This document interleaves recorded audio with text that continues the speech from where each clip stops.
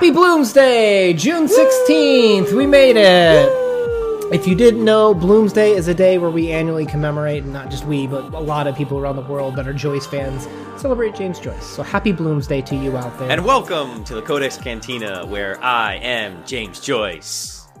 No crypto. And I am Una, and we've got a very special video today where we are doing Before You Read, a series that is meant to give you the information you need for really complex or works that maybe require a larger breadth of knowledge or preparation. And we felt like A Portrait of the Artist as a Young Man by James Joyce was just one of those works that really needs it. Yeah, so we're going to go through the kind of the scope of everything we're going to talk about in this video, because there are a lot of things that could help you potentially enjoy the book more if you know before you get into it. So today we're going to be covering publication info because it's kind of interesting how this came out, and I think it is very important to understand that. We're going to give you some resources that'll help you unlock some of the things as you read it. We're going to give you just a little bit of his autobiography information because this book is heavily drawing upon James Joyce's life.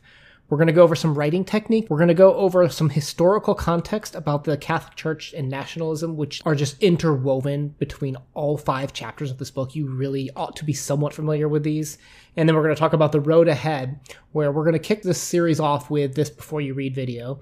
And our friends Lucas and Noah are going to do a chapter-by-chapter breakdown. I'm excited. All right, so start off with publication. Some sites and information will give you that it starts off in December of 1916, but that's not the entire story. Yeah, since 1904, James Joyce had been trying to land a deal to launch this book.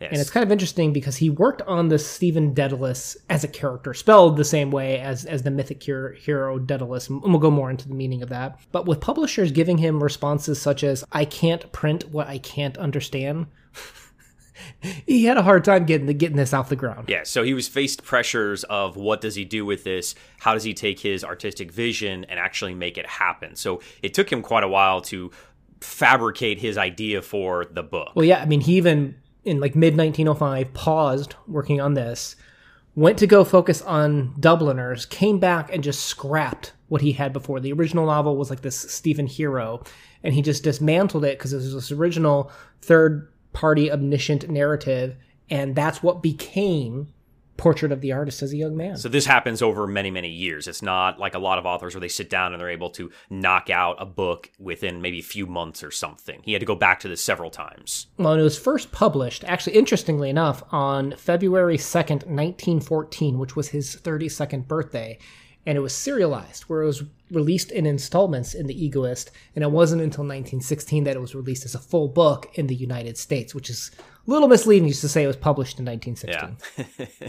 And you have a very fun way of thinking about this book, right? Well, I mean, he had a 1,000-page manuscript, and it got condensed down to, depending on the version that you have, I'm going to be working with the Centennial version from Penguin, which is actually really good, and I really enjoy the footnotes, which other versions of the Penguin have the footnotes too, but it's got a nice forward. So I think the version that you get matters for this, because you're going to be flipping to the annotations a lot. But just realize that this is going to be a very dense work for meaning, particularly. Yeah, for sure. And with that, because the book is so dense, I think that it's important to know that you should not start with this book if it's your first foray into James Joyce. In our opinions, you should start with Dubliners, as you're going to enjoy his work a lot more, and then think about coming into this after you've watched our video here, the Before You Read series. All right, so let's talk about why is this text important, right? Because really at the core, what you're getting is this story about systems being put onto people, right? It's Stephen Dedalus, the main character of this novel, is trying to figure out who he is as an artist. That's the name of the book, The Portrait of the Young Man as an Artist. But there's plenty of books that do the coming-of-age kind of story, so why did this one really succeed or thrive? So we'll start with our more interesting ones and then go to ones that are maybe more popular or more frequently talked about. So in terms of the most interesting that I think is this book is literally a slice of Dublin. Like, it's like you took a piece of Dublin and shoved it into a book. There's political intrigue. We've got the religious and state, opposition of each other. We have some hyper-specific references to where shops are located or upon what street or whether they're heading towards or away from downtown. And I think it's actually a nice historical document that just kind of gets wrapped up for those that want to really immerse themselves in Dublin life. Yeah. I also think this is a mimesis type story, right? This is one that is art imitating real life. Very well, very well. We've talked about this as almost you could consider it a fictionalized autobiography of Joyce's life as Stephen Dedalus. Now, another reason that I think a lot of critics will agree why you should read this book is the play with language. When you take 1,000 pages and shove it into 200 some odd pages, depending on your version, you're going to have some hyper-realized, hyper-condensed ways to phrase things. And the way that one sentence can be delivered by one author and it can mean one thing, and the way that James Joyce can take a sentence and make it mean 2, 3, 4 different things, have references to classic mythology, have references to very hyper-specific local Dublin things, and to even to this political and church oppositions. It's really hard to read, not because the sentences are hard to understand, but because all of the layers and meanings that are put onto those sentences. Yeah, the way I kind of looked at it was, if you're reading a traditional book for just pleasure, a lot of the sentences are a single string.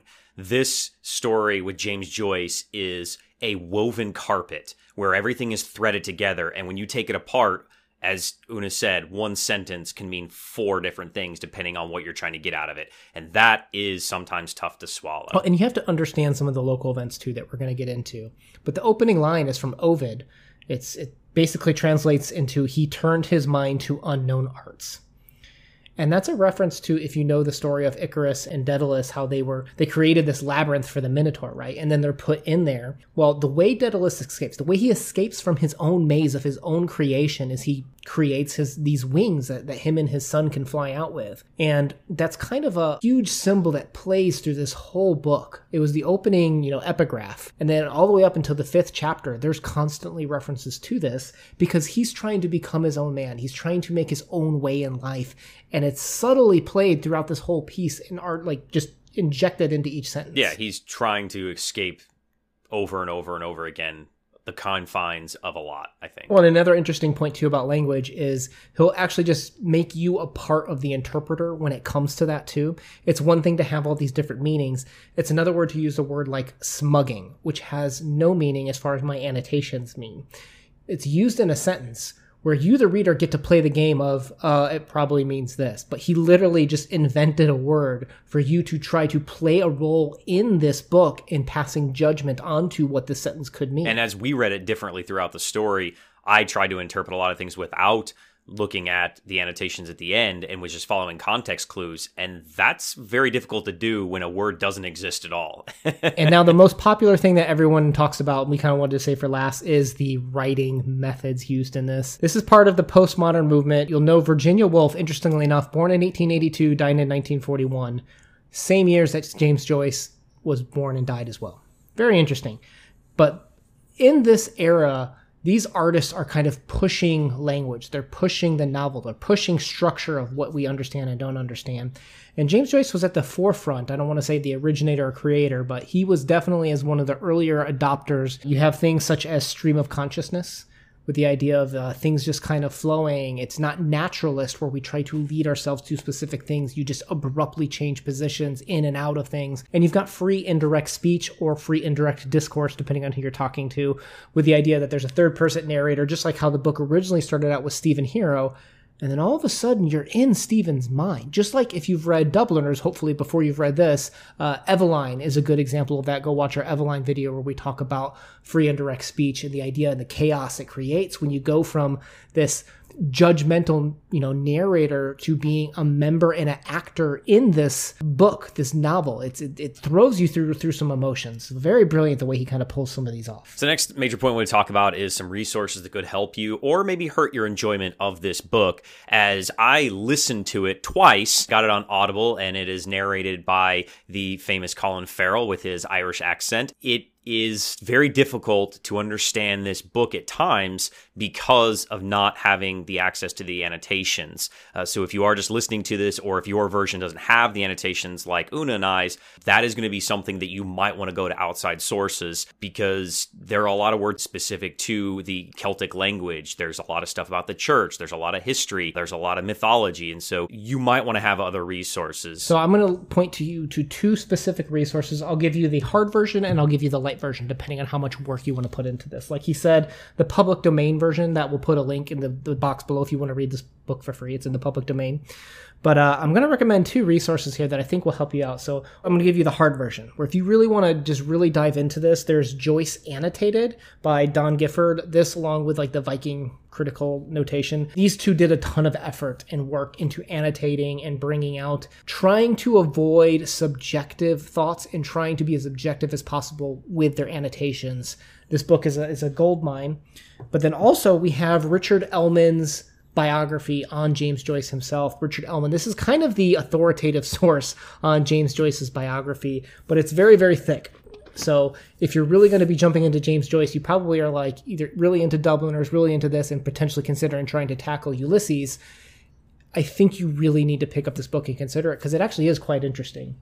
Now, the easy mode, if you kind of like a light version of these 2. The one I'm jealous of. If you get the Centennial version, which has great annotations, and we'll reference both the Ellman and Gifford annotations book, but there's also the light version of this, which is James Joyce Portrait of a Dubliner by Alfonso Zapico.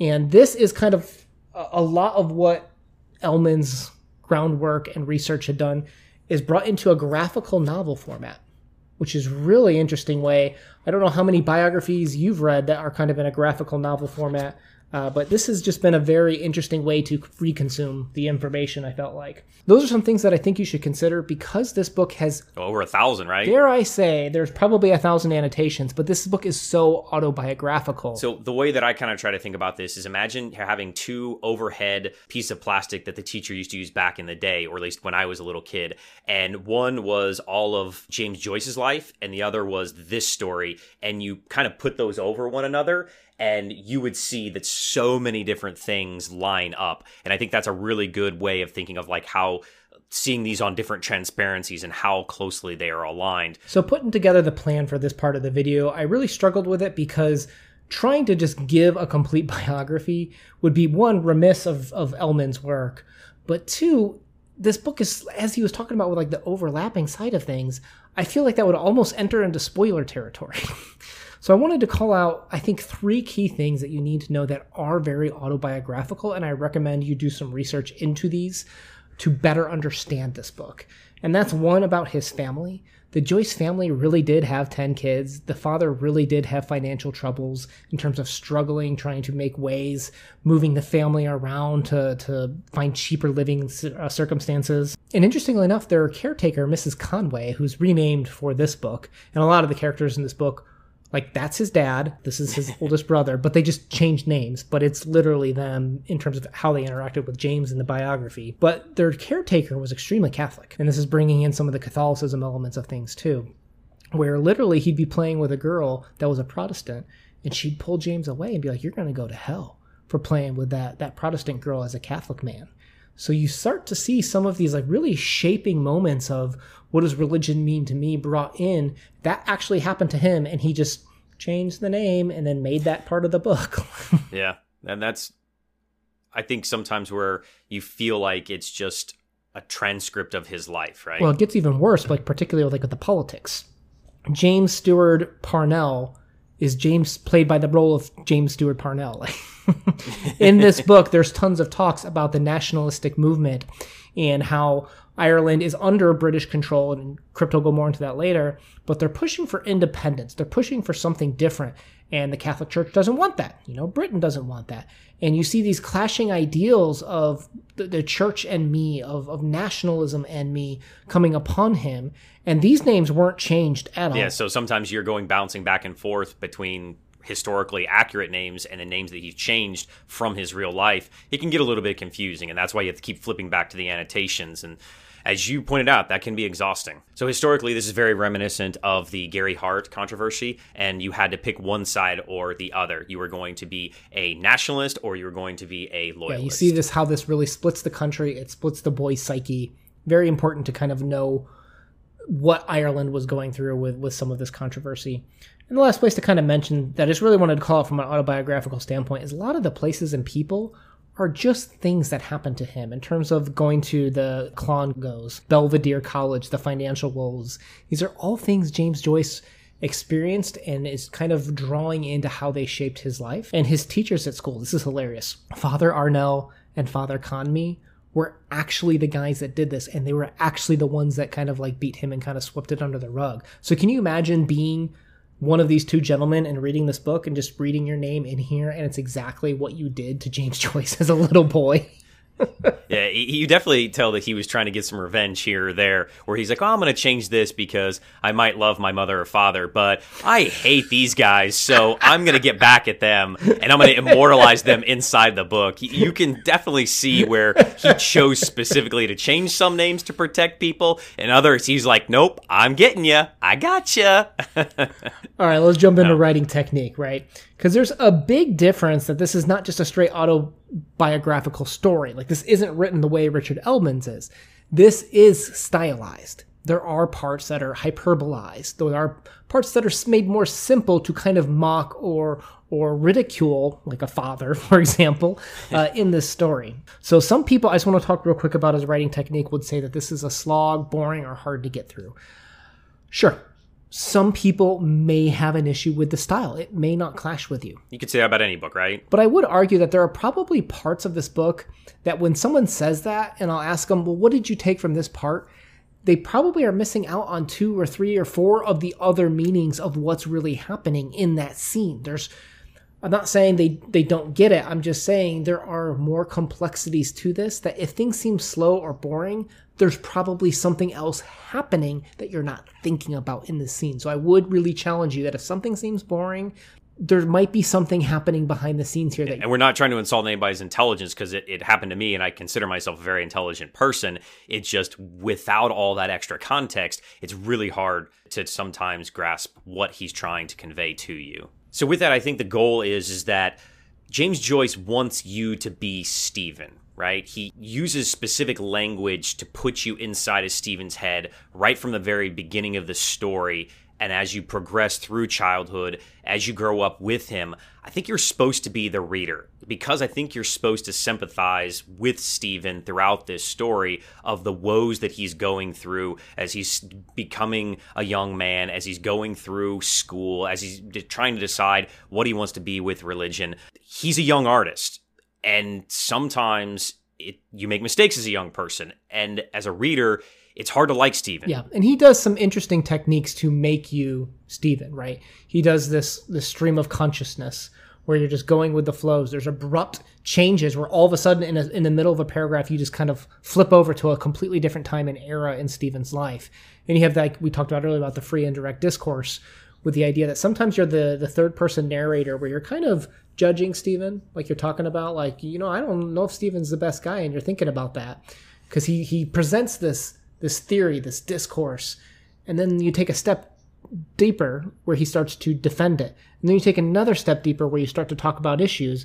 And then in the final sentence, you are Stephen. We are fighting this issue. We feel this way. So it's very interesting the way he funnels you into being Stephen. And I loved it because it resulted in this very, very brilliant point of view for Stephen. As a young man, as we noticed in the first chapter, he kept using the word queer over and over and over again, and then it kind of dies off as you grow past that. Queer in the sense of strange or different is the usage of it here. Yeah, and then as he grows up, he's trying to define himself in the position of the cosmos, and you see where he tries to find his place inside of the church and inside of politics and inside love and inside his own self of what he wants to be as this young artist and what he wants to do with his life compared to what other people want him to do with his life, and define me. Right. That's the perfect way to describe it, is all of these systems are being injected onto Stephen or projected onto him.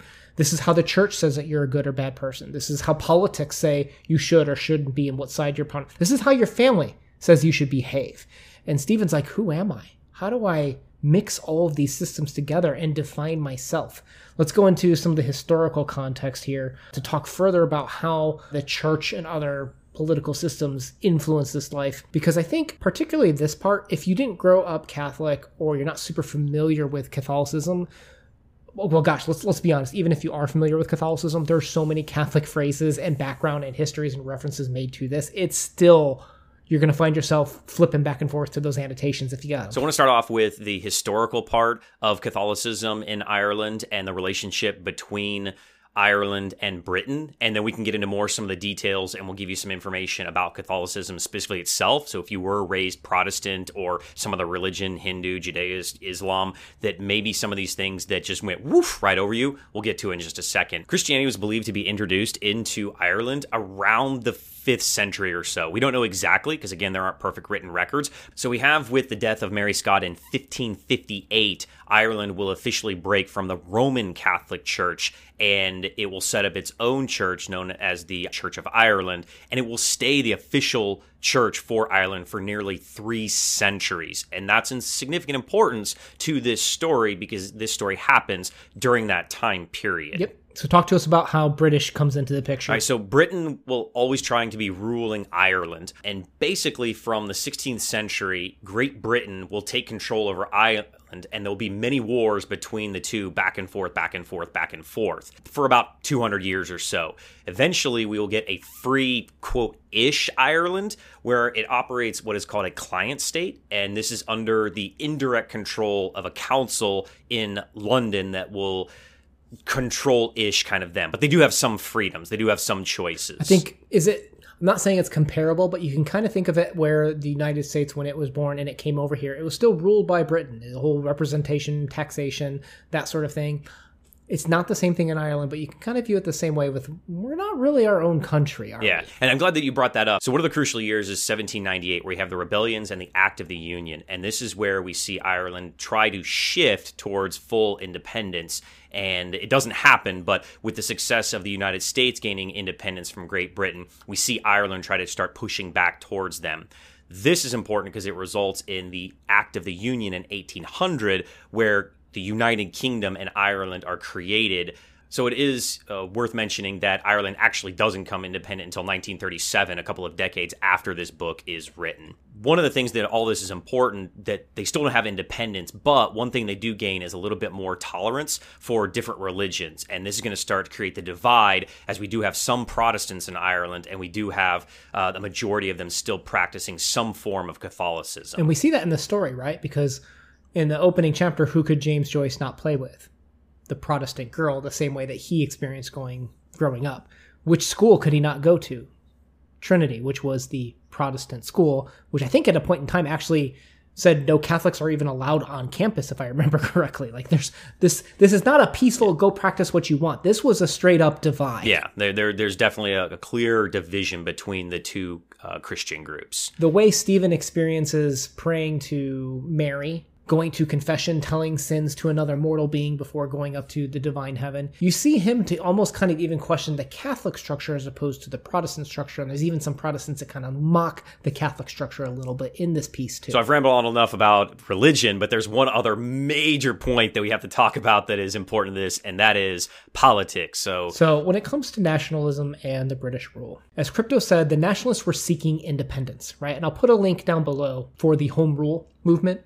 And that's where our boy Parnell came into play. He was kind of like the leader and figurehead of the nationalist movement. Now, on the other side was the Catholic Church, who didn't want that. They had interests in Ireland serving basically Great Britain, right? Yeah. And what happened was the Catholic Church started to get involved. There was not a separation of church and state the way that we have in the United States, kind of.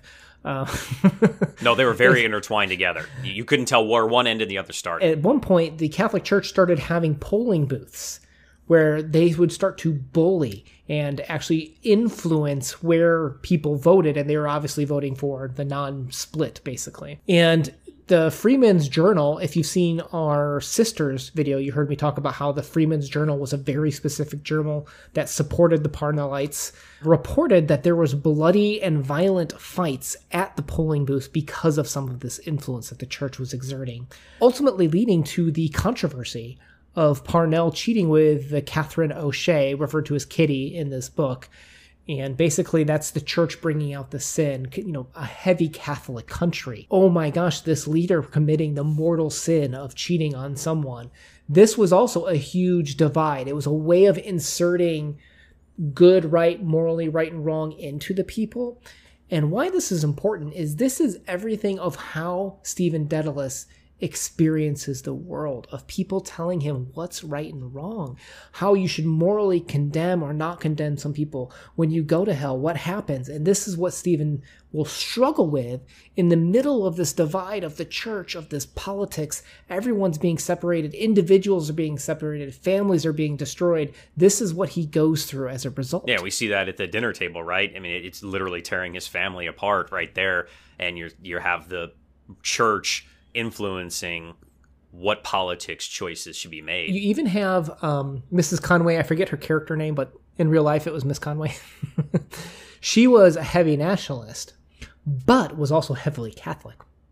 So she ended up actually voting the Catholic way, even though she was supporting nationalist ideals too. It's very interesting the way it tears even an individual apart. So that kind of brings us back full circle to some things that we can talk about of Catholicism, because being raised Catholic, you still won't know everything, but not being in the Catholic faith, you may have just had so many of these things be like, what does that mean? What does that mean? What does that mean?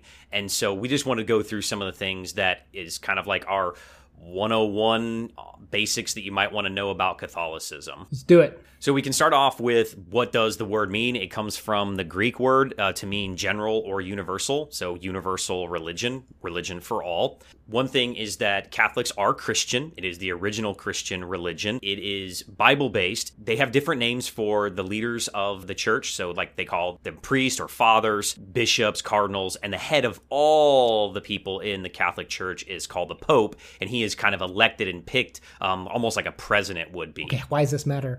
Well, there's parts in the story where they're supposed to be referred to as father, but they may say sir instead.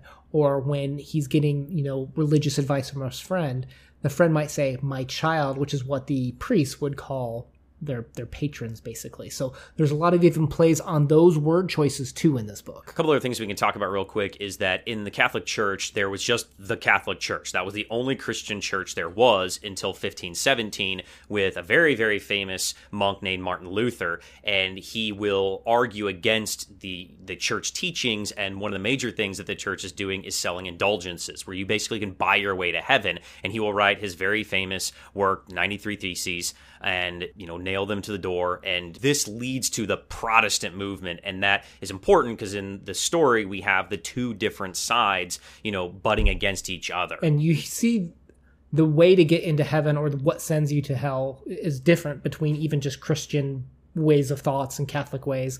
That Stephen is struggling with this, and even has some misconceptions where he might say the desire for women might lead him to hell. Well, the Catholic Church is very clear that it's not that, but you see him struggle with that, where it's the actual mortal or venial sins that he does commit that make him kind of experience the brimfires of hell and such. It's interesting where the story takes the interpretation of what does sin and what does salvation mean. And one of the things that, when I was talking to this, my wife, who brought up was the idea of confession and sin. And a lot of people might not understand that because it's very different in maybe a Protestant church than a Catholic church, where you have confession, where you go to a little booth and you talk to the father, the priest, the religious figure, and you tell him your sins, the things you did wrong, and then he's going to tell you what you have to do for penance or to get forgiveness from God. And if you didn't understand that, that could be very confusing of, well, why is Stephen struggling with this in the story? Right. And that's part of what the Protestant, criticism was, is that why do you tell a mortal person this? You should be able to talk just directly to God. Why are you praying to Mary? You should pray to God. And you'll see, again, a divide and structure put on people by these different religions. And then the Protestants, in many religions, they mock Catholics for their devout faith to Mary, because you can pray directly to Mary and she will speak to God on your behalf, since she's the mother of Jesus, the mother of, living God here on earth. And that's a big contention between the two groups, even still to this day. So let's wrap this up with some very quick themes, and then we'll talk about the road ahead and how we're going to kick off this project here. So I just want to do this real quick because hopefully we're going to dive into this more in the chapters and the wrap up. But the themes that you need to be talking about is self-discovery in a couple of different areas. So one of the things is taught language. That's super, super important, and how he uses words in the story. We've already talked majorly about religion and sin and forgiveness, and what does it mean to have child innocence to not having that anymore, right? Yep. We talked about politics, and then lastly, artistry. What does it mean to be an artist, or what is the point of an artist, or being an artist? How do you grow into becoming an artist? How do you free yourself from the structures of these political divides, the familial requirements, the church moralistic stance, to really express beauty, to express what it means to be alive? That is what he is going to struggle with up through the end of this book. I just feel like all those other things are kind of superficial to Stephen as his self-discovery goes on. His main goal, once he realizes it, is that artistry. Well, it's interesting too, because the way he learns to unlock these is the isolation all of these divides create, and the humiliation family members and people go through when they fail to meet these standards is what pries the lever into freeing him. It's through these failures, through these separations, that he's only eventually able to break free of the labyrinth, to escape the mire of Dublin, to become his own person in James Joyce's eyes. Or James Joyce. All right, now in terms of the road ahead, just recently, you may have seen Noah from Everyone Who Reads It Must Converse. He released a schedule, but this is the official kickoff of this project. We're very excited. We're hoping that you guys are going to read along, and hopefully maybe this video can help you a little bit in the before you start. But you're going to see in that schedule video where he's going to be talking about basically each week for the next few weeks, we're going to do 2 chapters. So chapters 1 and 2 the first week, chapters 3 and 4 the next week. And then the 5th chapter will be the 3rd week, because that 5th chapter is basically 2 chapters in length. Yeah, it's hefty. It's intense mentally too. It's you start off as a child and end up as the adult. We'll say that. So I'm really excited. Can't wait to jump into this with you guys. We'll be joining in on the conversation on their videos, and then we'll come back here at the end for the kind of the wrap up to summarize what were our findings as we tried to tackle this book, both from our view as well as from Noah and Lucas's view. Hopefully we can unlock some things, and we'd love to hear your guys' view, because James Joyce is very complex. We're not going to cover everything in these videos. We'd love to hear kind of your interpretations. There's going to be tons of, oh my gosh, chapter 3 alone had, I want to say 50 or 60 specific verse references from the Bible. It's insane how this piece gets with the annotations. So don't feel bad that you keep flipping to the back. Don't feel bad if you don't want to keep flipping to the back too. You can skip ones and if you're like, I probably know what this means. It's exhausting to keep doing that. So find the way that you enjoy this story the most, and don't put pressure on you to have to know everything, to have to not read anything. Find the pace and rate that you find comfortable. If you ever start to feel lost, or that something is maybe a little bit slow, maybe then start looking up some things, or really leveraging the annotations, because that's when you're definitely missing something, because there's every single line of this book means and interprets into something. And we hope you guys can enjoy that experience. Follow over to their channels for the chapter by chapter breakdown, and we'll see you guys here for the wrap up at the end. Thank you so much for listening to us. We really hope you guys enjoy this book. Una out. Be the Stephen. Peace.